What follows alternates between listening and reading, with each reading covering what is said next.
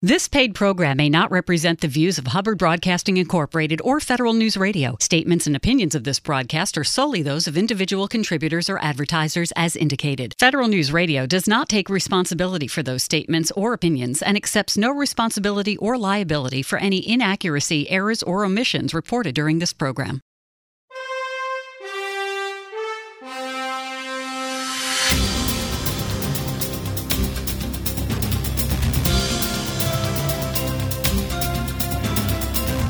Welcome to the Business of Government Hour, a conversation about management with a government executive who is changing the way government does business.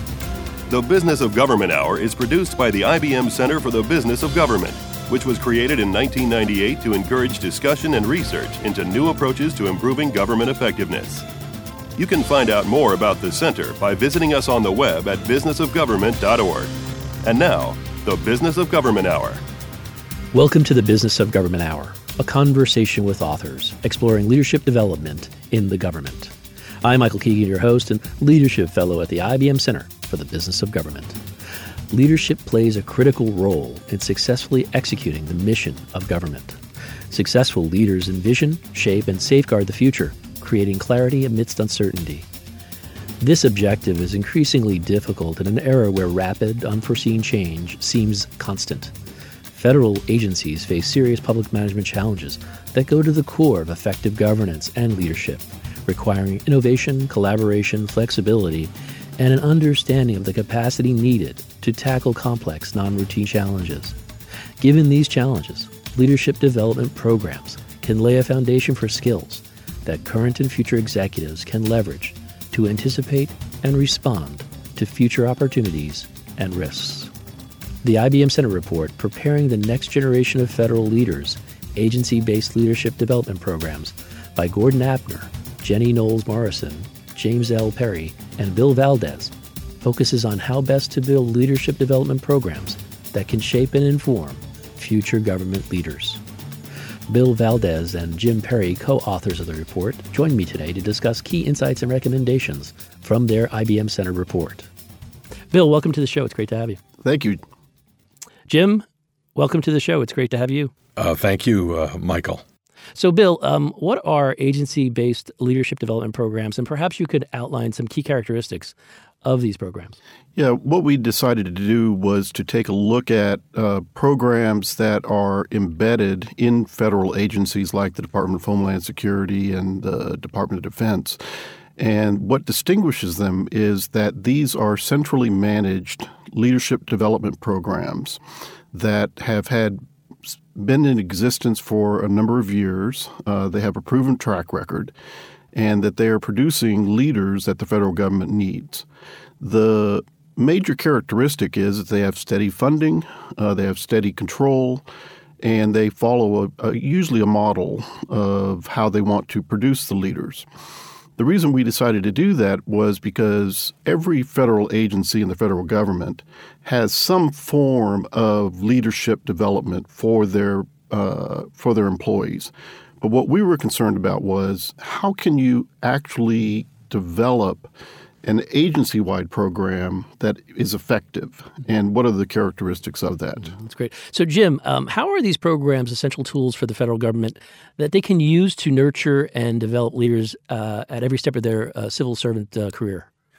Well, I mean, takes us back to one of sort of the fundamental questions we cover in sort of leadership courses or classes, and that is leadership something we need in the federal service, something that can be developed and for which people can be trained or educated, or is it something that people are born with? And of course, I think many years ago we decided that it's not an innate quality, but it's something for which we can develop individuals. So, leadership involves a learned set of knowledge, skills, behaviors, and I also like to think of the concept of awareness, and that's certainly a factor when you begin to talk to people across the federal government, because some people are aware they're leaders or want to be leaders and embrace that idea, that function within organizations. Other people dismiss it or perhaps run from it.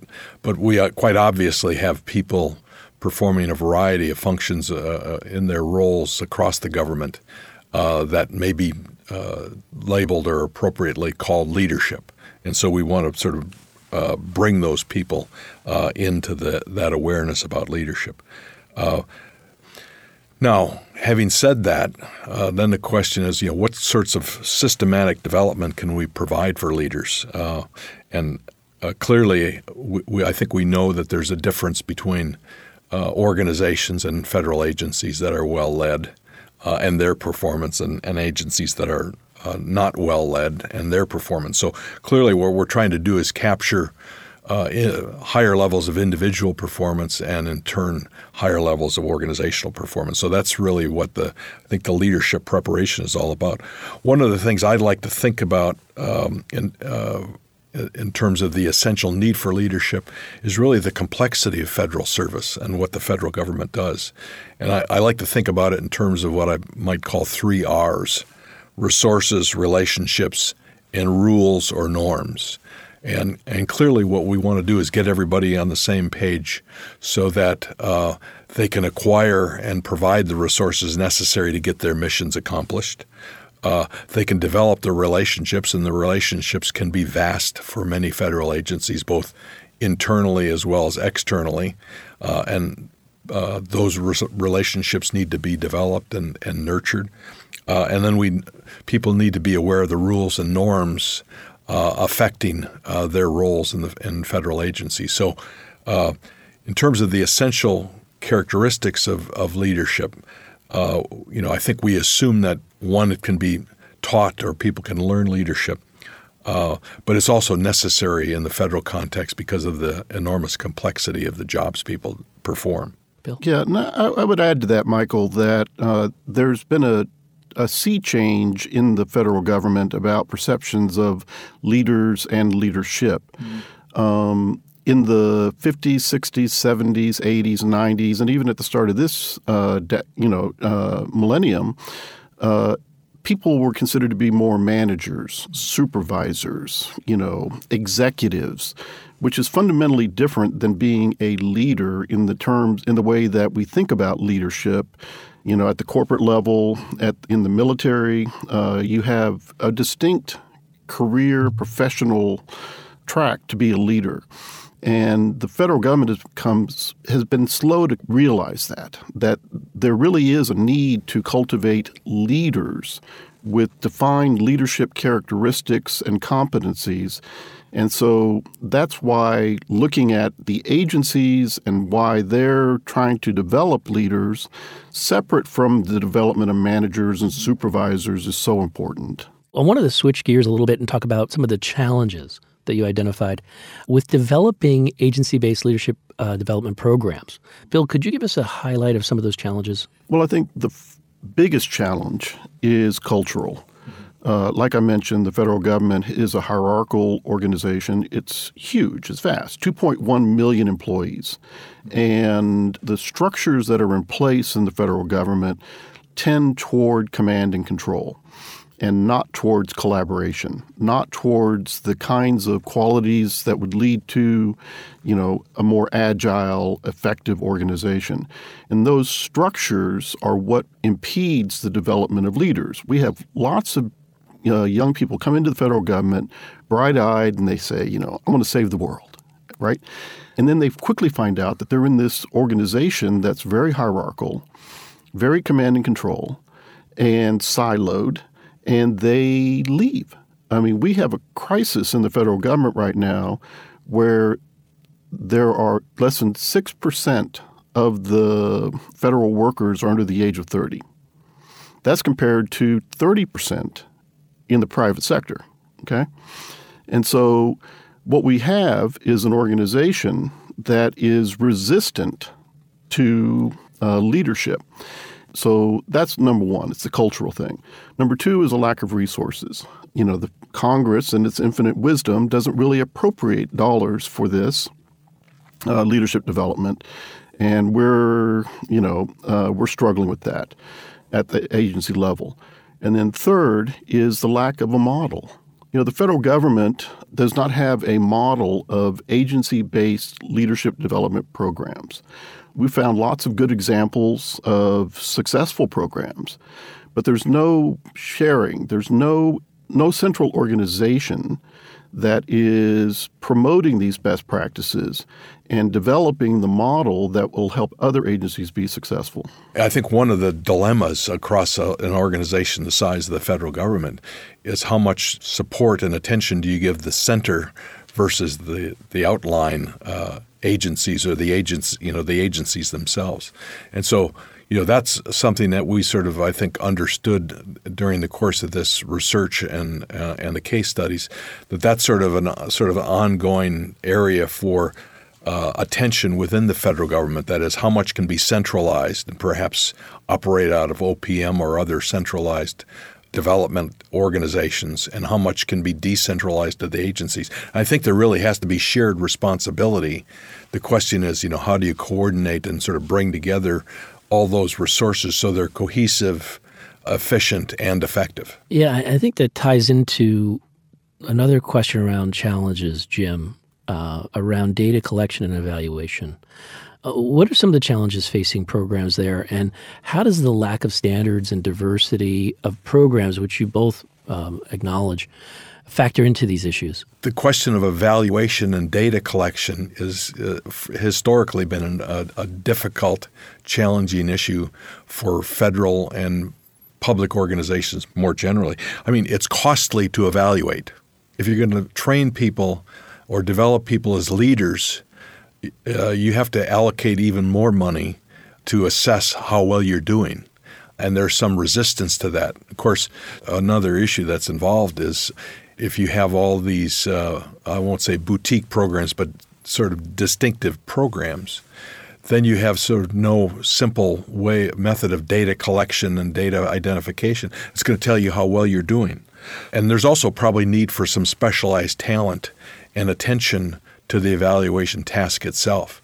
So all of those, I think, sort of push in the direction of limiting the level and amount of evaluation, when in fact we want to generate data about what works and what doesn't work. Of course, developments like the legislation on evidence-based policymaking, I think, is moving in the right direction.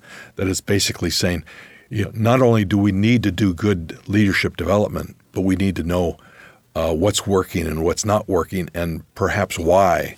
And so we need to sort of spend some attention on the evaluation process and probably have some specialized personnel dealing with that and responding to whether things are working. When we go to the Office of Management and Budget and ask them for more allocation of resources, they say, what is the return on investment? And that's a very challenging academic argument. And as Jim well knows, the academic community really hasn't focused on this yet. And the agencies don't have the funds to be able to answer those questions. So in one of our key recommendations is that the academic community and the government needs to develop, the kinds of evaluations, data collection, assessments that are needed to demonstrate the return on investment of these kinds of programs. What are some of the best practices in leadership development? We'll explore this question and so much more when the special edition of the Business of Government Hour returns.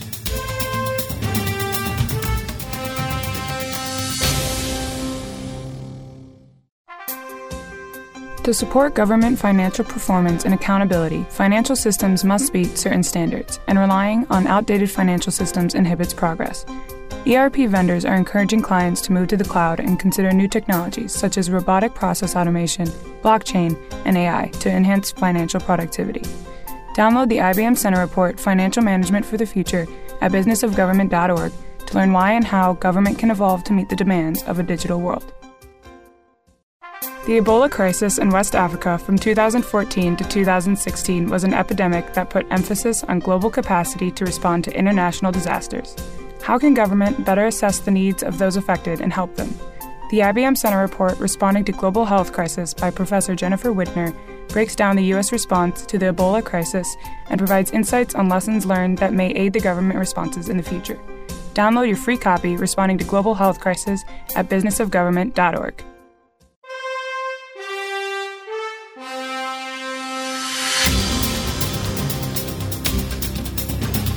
Welcome back to a special edition of the Business of Government Hour, a conversation with authors. I'm Michael Keegan, your host, and my guests today are Jim Perry and Bill Valdez, co-authors of the IBM Center Report, Preparing the Next Generation of Federal Leaders, Agency-Based Leadership Development Programs. Bill, from your research, how do leadership development programs in the federal space benefit both the employee and the agency? Well, the key thing is that, we have a real generational problem in the federal government. We're right at the end of the baby boomer era. We have a big gap in experience and knowledge that's going to be coming very soon. And if we don't develop our leaders, we're going to be in a very bad place in the federal government, because the current generation of leaders, those folks who have managed the federal government, the career leaders, for a long time, are leaving. And there really is very little succession planning, very little coordinated leadership development, throughout the federal government. And that could create a crisis of leadership in the federal government. Another benefit of the leadership development is that it sort of tells the employees that the organization is committed to them. It's not committed only to its mission, but it's committed to their development. Say, Jim, your report actually identifies some best practices in leadership development. I was wondering if you could, for the audience, kind of tell us a little bit more about these practices.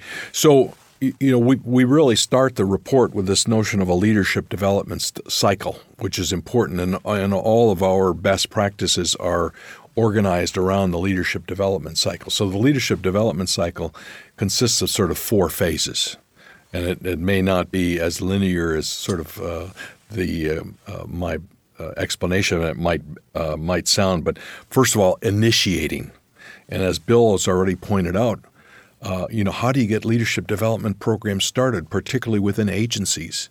Or is everybody, sitting around waiting for OPM to energize them to sort of get after the development of their prospective future senior executives and others throughout the organization? So one of the questions is what has to happen at the initiation phase. Another one is delivering.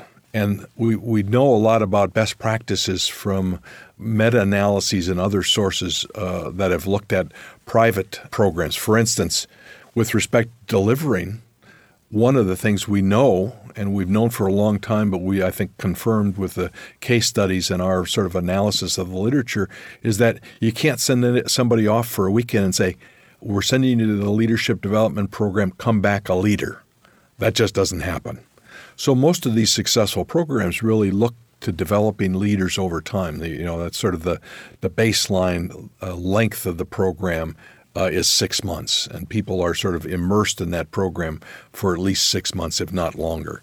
And so that really sort of establishes a person's familiarity with the cognitive, the behavioral, the skill-based sort of components of leadership. The third sort of element of that leadership development cycle is evaluation or measuring effectiveness, which we've already touched on. But clearly, agencies are interested in knowing whether the programs are working. And people in the organization are going to participate in them and sort of embrace them if they know they're working. So the organization has to ask that question, but it's also a fundamental question for the larger federal enterprise. That is, are these programs giving us the types of people that are going to sort of contribute in meaningful ways to our mission and the values we embrace? And then finally, there's the question of how to sustain these programs. And Bill has already touched on one of the issues. You might be able to get some monies to start up a program and to initiate it. The question is, what will it take to sustain it? And certainly you want individual buy-in, you want leadership buy-in, you want a number of factors to fall into place to assure that the programs that work stay in place and are maybe elaborated within sort of the structure or the programmatic contributions of leadership programs across the organization. Great. I wanted to get into the case studies. Bill, the first one is the United States Air Force Civilian Force Development Program. Could you tell us more about it? How does it work? How does it operate? And more importantly, what are some of the key characteristics that set it apart? Well, it really is an outstanding program and somewhat unique because it's been around for over 20 years. And it was put together as a full life cycle program from the very beginning by some very, very smart people who are still, involved with the program itself.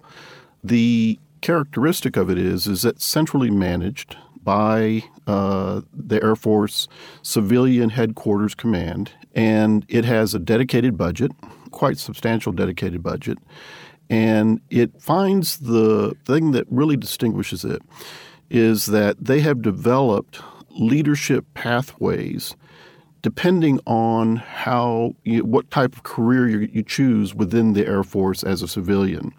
So you can be a technician, you can be, an acquisition specialist, you can be somebody who works at the Pentagon in administrative functions, but they've carefully analyzed how you can become a leader and achieve the Air Force mission starting from the moment that you become an Air Force civilian. By that, I mean that when you raise your hand and you say, I want to become an Air Force civilian employee, they begin actually at that stage analyzing, what your leadership characteristics are and how you can, fit in within your career track. It's really a full life cycle kind of program, and in many ways could serve as a model for other agencies. So, Jim, the next case study is the Naval Surface Warfare Center Crane Division leadership program. Could you tell us more about this program?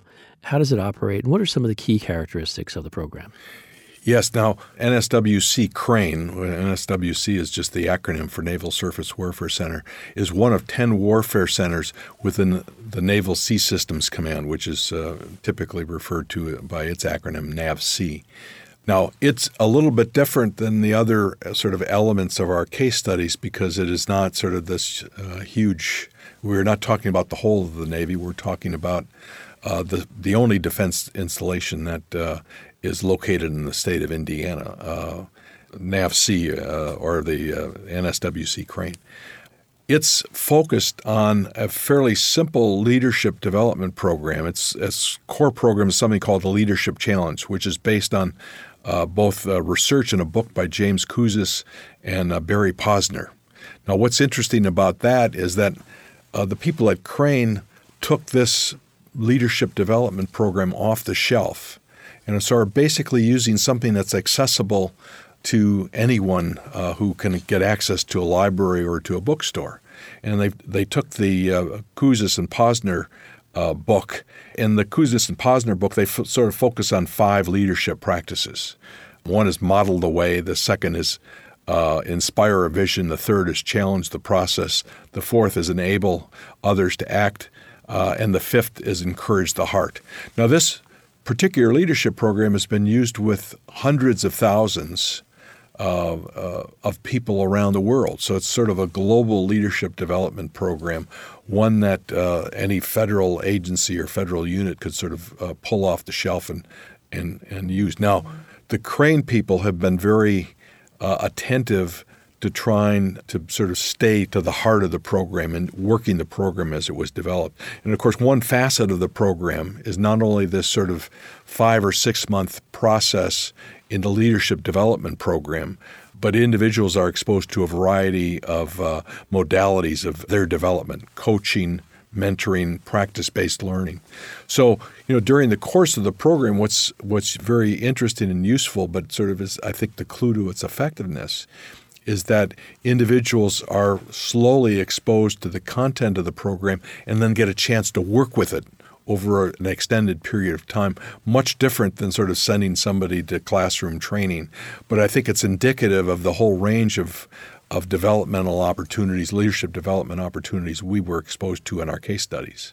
And one thing I like about the report, Bill, is the sort of small sample, but it's a diverse sample. And the next one I wanted to talk about is the leadership development program at the Department of Homeland Security. Can you tell us a little bit more about what you learned there? Yeah, that's a fascinating case study because, as you know, the Department of Homeland Security was created in 2002, I suppose, and they brought together 22 different agencies, and they total about 250,000 employees scattered across the United States.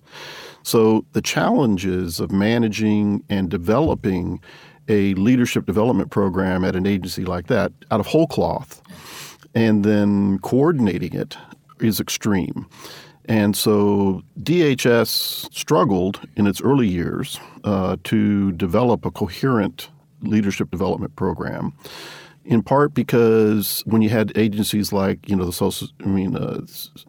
Secret Service or the U.S. Marshal Service or the, Coast Guard, they already came in with their leadership development programs, right? And so trying to figure out how you do a coherent program at the agency level was a challenge.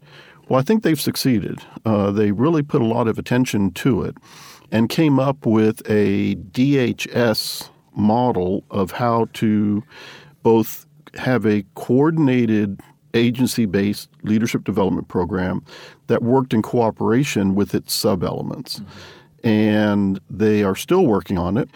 And they are now developing some rising leader programs that we weren't aware of when we did this report, but that's an extension of what they've learned. In many ways, it serves as a model for how other agencies can balance the need between a big, an agency-wide program that meets the needs of its subcomponents. Every federal agency is, the cabinet agencies, the Department of Energy, Department of Transportation, Health and Human Services, all have many different subcomponents. And each one of them, has its own individual needs. So the DHS example shows us that you can have a very complex organization with a overlay of corporate leadership development programs that work in cooperation with the sub-agency programs. That's a good point. Hey, Jim, there's the fourth case study that you identify is for the Department of Agriculture and their leader development program. Can you tell us a little bit more about that? One of the elements that's, I think, very important in USDA, and we probably have understated it in some of these other units, but is the chief learning officer. So many of the departments have chief learning officers, and these are folks who are providing leadership at the central level again, who are trying to deal with both the center and the periphery, the bureaus and the units, as well as the headquarter needs and the need for commonality across the organization. So they rely on that on this chief learning officer to provide leadership. But one of the other things that's developed within USDA is there's really sort of a leadership development program from beginning to end, which is, I think, a commonality with what Bill was referring to with the sort of the learning that went on within DHS. And there's sort of new leadership development programs that keep sprouting up in part to address the learning that occurs over time. What USDA does is sort of a strategic organization that covers people at every level of the organization and sort of identifies the modalities for developing those individuals over time. So again, I think it's indicative of both how complex agencies like DHS and USDA and Air Force and HHS and others deal with sort of the challenge of developing leaders for their missions over time. But also how those programs change because of organizational learning, change in part because of the demands from employees to say, hey, let's sort of broaden this beyond simply the executive levels to other levels of the organization, because we need leadership across the organization, but we also need to have people who are developed in ways that will permit them to rise to the executive level if they have the opportunity. What lessons can be learned for how best to deliver effective leadership development programs? We'll explore this question and so much more when the special edition of the Business of Government Hour returns.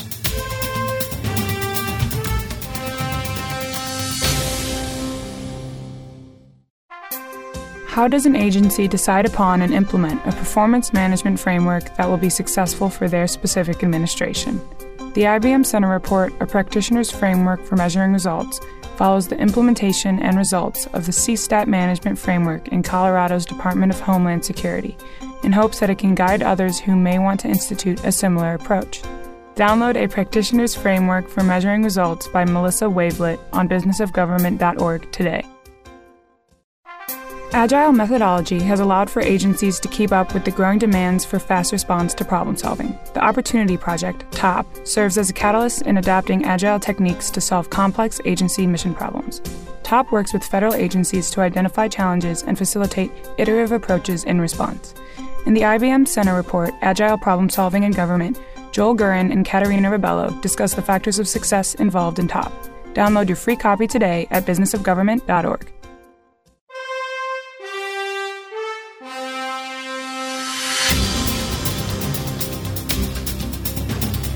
Welcome back to a special edition of the Business of Government Hour, a conversation with authors.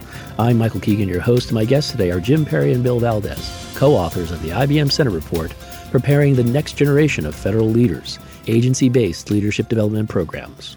You know, given the research and the programs outlined in your report for the IBM Center, Jim Perry, what lessons can be learned for how best to initiate a leadership development program?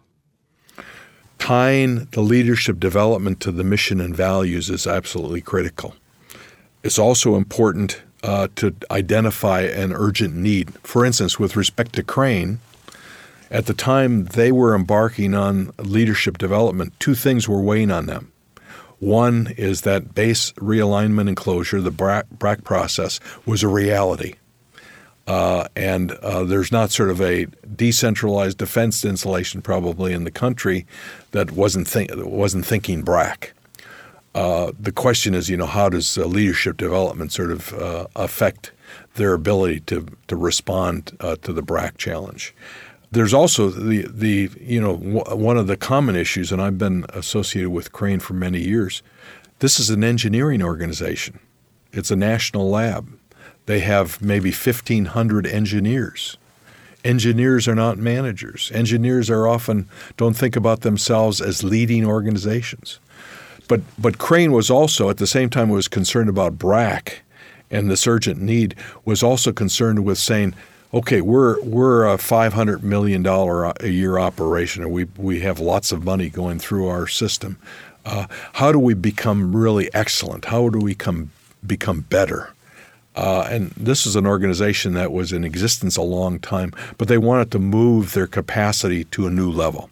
And that's was important to initiating the program because the commanding officer commanding officer at the time in 2005 came in and said, we really want to move this to a new level. And we need to sort of develop our leadership capacity. And then, of course, the other issue that we identified as important across these organizations was the need for a powerful champion. That was particularly important in the Department of Homeland Security, in the Air Force, USDA. They all had champions, and that was sort of critical to getting the program started. They just don't start by themselves. Somebody has to take the initiative and sort of articulate the need. And move things forward with some risk. Yeah, and I would add to that the political leadership of the agencies has to buy into this. And one of the things that most people don't understand about the federal government is that there are 2.1 million career employees and about 4,000 political employees who come in with each administration, ranging from the president himself to assistant secretaries and then lower-level political appointees. And so if you don't get the buy-in of the political leadership of your agency, you can't really initiate these kinds of programs or sustain them. Well, we talked about in initiation the need for political and, just a champion to get the buy-in to move it forward. But, Bill, what are some of the lessons you learned in your research about how best to deliver the program? Yeah. So what we found was the programs that, are very successful are led by people who are skilled in this field. You would think that would be obvious, right? But it's not necessarily obvious because in my experience in the federal government, sometimes these kinds of programs are put into the hands of people as duties as otherwise assigned. They don't have the academic background to do it. But, for example, at the Air Force program, they have an industrial organizational psychologist on staff who helps develop curriculum, helps develop the program design and all the rest. And that's been inherent in the program from the very beginning. They have a bureaucrat, a senior career person who is not necessarily a training expert overseeing the program, but they have people on staff who are very well versed in how to develop and sustain these kinds of programs. So that's really, a key. You put people in who understand how to deliver these kinds of programs. Mm-hmm. And then I think the other thing that really, is very, very helpful is having the resource base that enables you to keep the program going even when there aren't funds available. And think about that. So at the Air Force program, they maintain a database of 1,000 different kinds of resources that are available to Air Force civilian employees free of charge. So if you are developing yourself as a GS-12 or GS-13 and you have a particular need to have a certain type of training, it's likely to be in that online catalog as a resource that you can access by itself. So, we've talked a little bit about the idea that there are no real ways to demonstrate ROI, or return on investment. But Jim, I was wondering, what are some of the other lessons learned from your research around the best way to measure program effectiveness?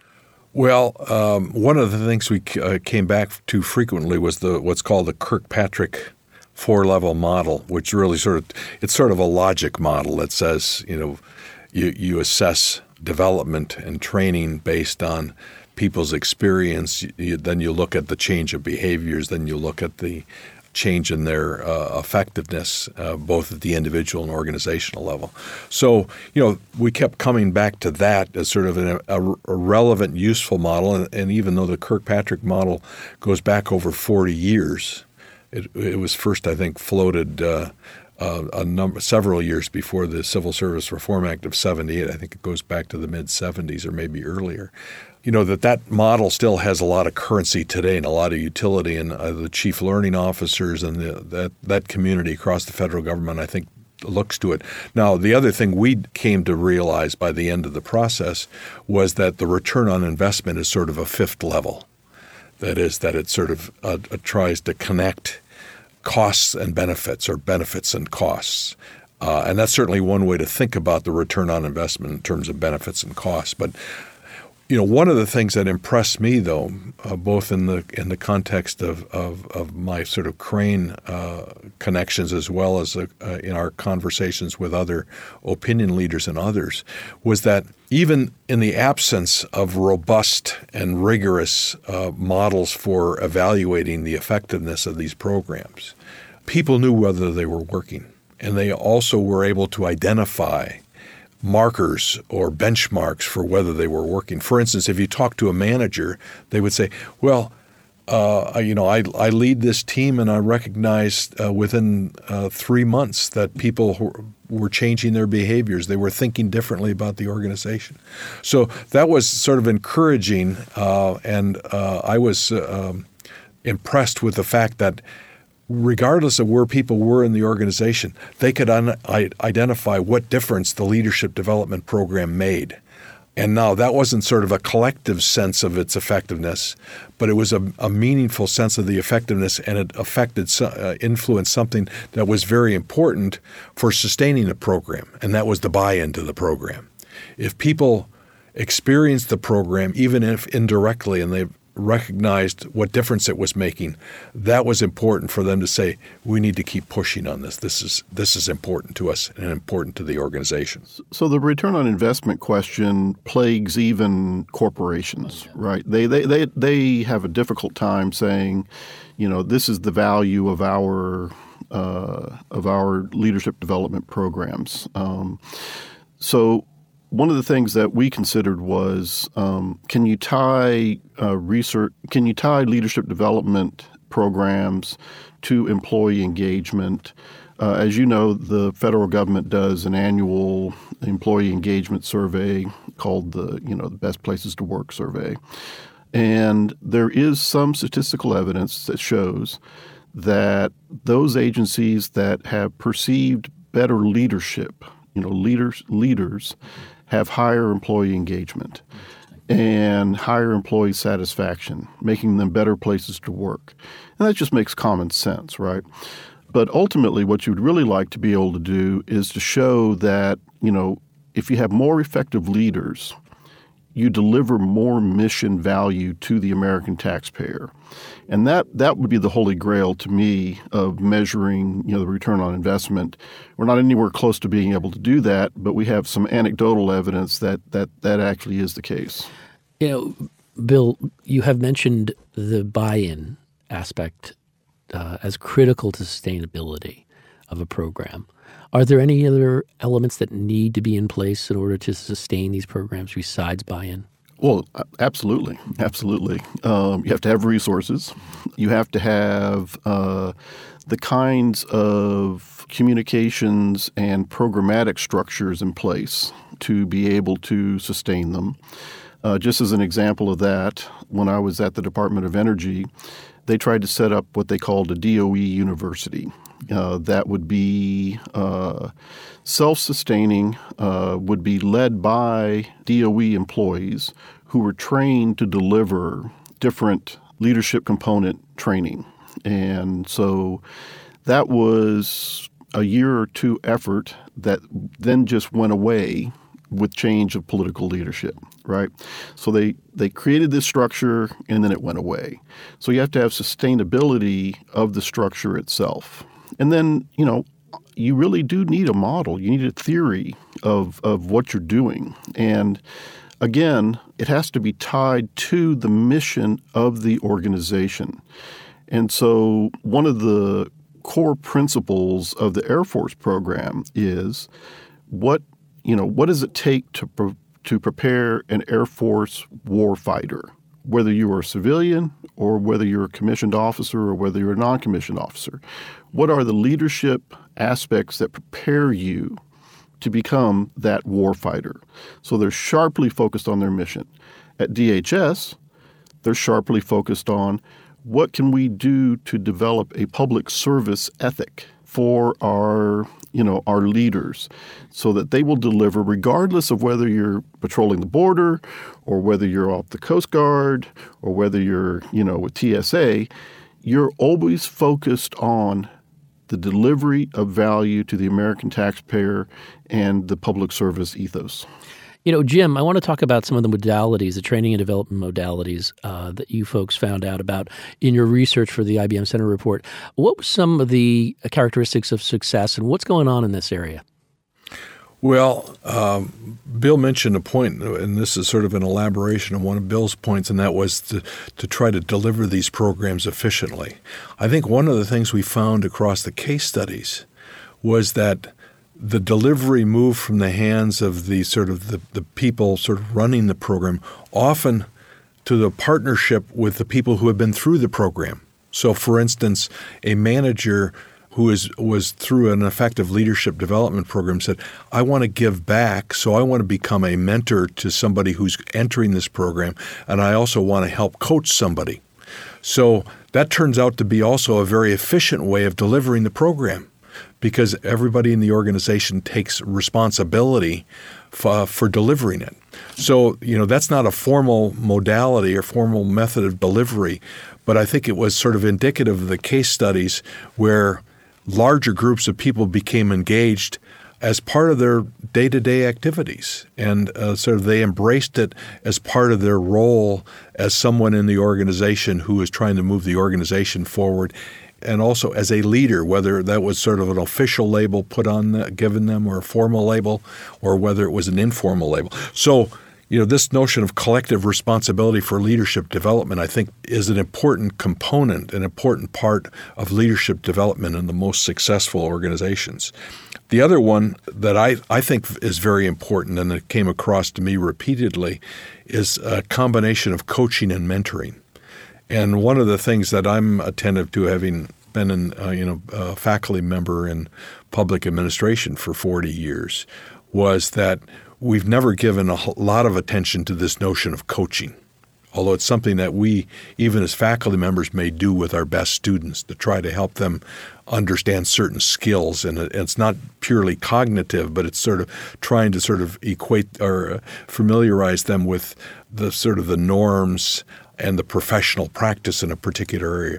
But so one of the important modalities I think that was consistent across our cases was this notion of coaching and mentoring. And you can separate the idea of mentoring from the notion of coaching, but they often come together, and I think they sort of are sort of commonly connected, because someone who's a good coach is probably also an effective mentor. But I think that's an important modality that, again, is, I think, distinctive to the most successful organizations. And it's sort of, Bill mentioned this notion of ethos. It's part of the ethos of leadership development across the effective organizations that we studied, as probably as well as others, and certainly something that transcends not only the public organizations but also private too. So, this notion of collective responsibility, collective activity to make leadership development work and to advance the leadership capacity of an organization, as well as the coaching and mentoring that takes place, they're part and parcel of the most effective modalities of delivering these leadership development programs. Bill, from the lessons you've learned, can you tell us, are they transferable to other agencies? Absolutely. Absolutely. One of the things that we discovered, during this journey was that there are a tremendous number of entities outside of government and inside of government that provide training and resources, for curriculum, for content, coaching, and all the rest. But what was lacking was an understanding of which of the practices that are within these agency-based organizations are transferable. And so the things that we learned that are transferable are, have a, centrally managed, well-thought-out plan, develop, the curriculum and the content, the modalities that are important to your entity, your agency, and do it in a consistent manner. The federal government, like we said, is extremely big and extremely complex, but there are certainly transferable elements from each of these programs that other agencies could adopt.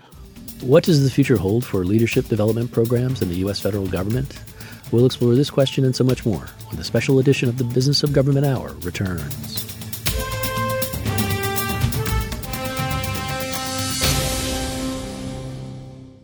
Each week on the Business of Government Hour, government executives and thought leaders join host Michael Keegan for an informative, insightful, and in-depth conversation on improving government and its effectiveness. These individuals are truly changing the way government does business. So join them each week on the Business of Government Hour. Find out how the business of government isn't business as usual. The Business of Government Hour, every Monday at 11 a.m. on Federal News Network. How can government best use big data to transform decision-making, public services delivery, and communication?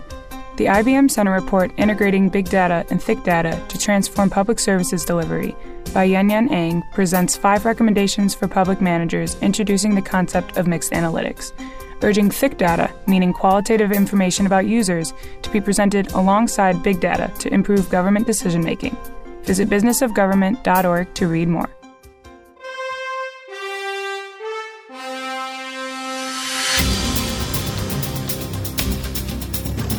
Welcome back to a special edition of the Business of Government Hour, a conversation with authors. I'm Michael Keegan, your host, and my guests today are Jim Perry and Bill Valdez, co-authors of the IBM Center report, Preparing the Next Generation of Federal Leaders, Agency-Based Leadership Development Programs. So, Jim, your report for the Center identifies 3 primary conclusions. Could you elaborate on each of these conclusions? I can, but they're also fairly simple. And for the most part, encouraging. The first is that we did 4 detailed, extensive case studies.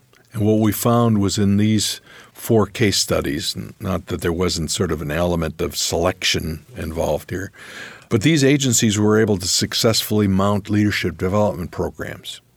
It wasn't that, they were sort of getting pushed from the center of the federal government. It was that we sort of looked at these programs, and they're great programs and they work well. So just the fact that agencies like Crane, which is again sort of in southern Indiana, which is to some extent isolated, although part of this larger network of surface warfare facilities, was able to sort of mount a program successfully at its own initiative with the support of its chief civilian and the military commander, I think is sort of a great story. That is, we can say, we talk a lot about what may not work in the federal government, but here's some stories about agencies and whose leadership development programs worked, and they overcame odds and they were successful, and so that's encouraging. The other element that's encouraging here is that we didn't have to discover rocket science. That is, we looked, for instance, at generic best practices, and the reality is that the case studies that we did, most of what made a difference in those case studies was also indicative of what we know from the larger leadership literature. How to initiate the program, how to deliver it, how to evaluate it, and how to sustain it.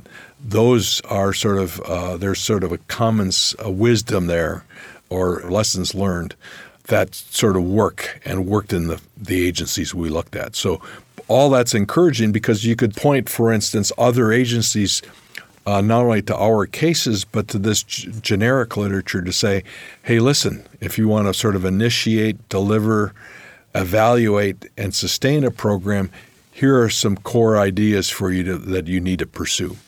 Now, sort of the third conclusion we came to is that there are some distinctive challenges that face federal agencies. One is, and that Bill has already touched on, underwriting and sustaining the programs, simply because of the discontinuity associated with our political institutions and the fact that we don't earmark lots of monies for training and development. It can be hard to sort of develop the resources to underwrite and sustain the program. So that's clearly a challenge. But again, it's a challenge that the Air Force, the Navy, USDA, Department of Homeland Security all overcame in the context of the case studies we looked at. And then the other element is managing unstable coalitions of supporters over time. And again, that's both people moving through the organizations at the political level and at the civilian level, those changes, as well as sort of changing stakeholders of the agencies, make a difference. And so that has to be managed. But I think that's also part and maybe testifies to the leadership that we found in the organizations that were successful in developing, initiating, sustaining these programs.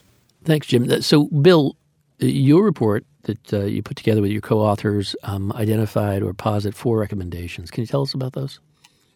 Yeah, the recommendations largely centered on, first, we need a whole of government effort on this, and we specifically call out the Office of Personnel Management as, the entity that should be taking care of this particular issue.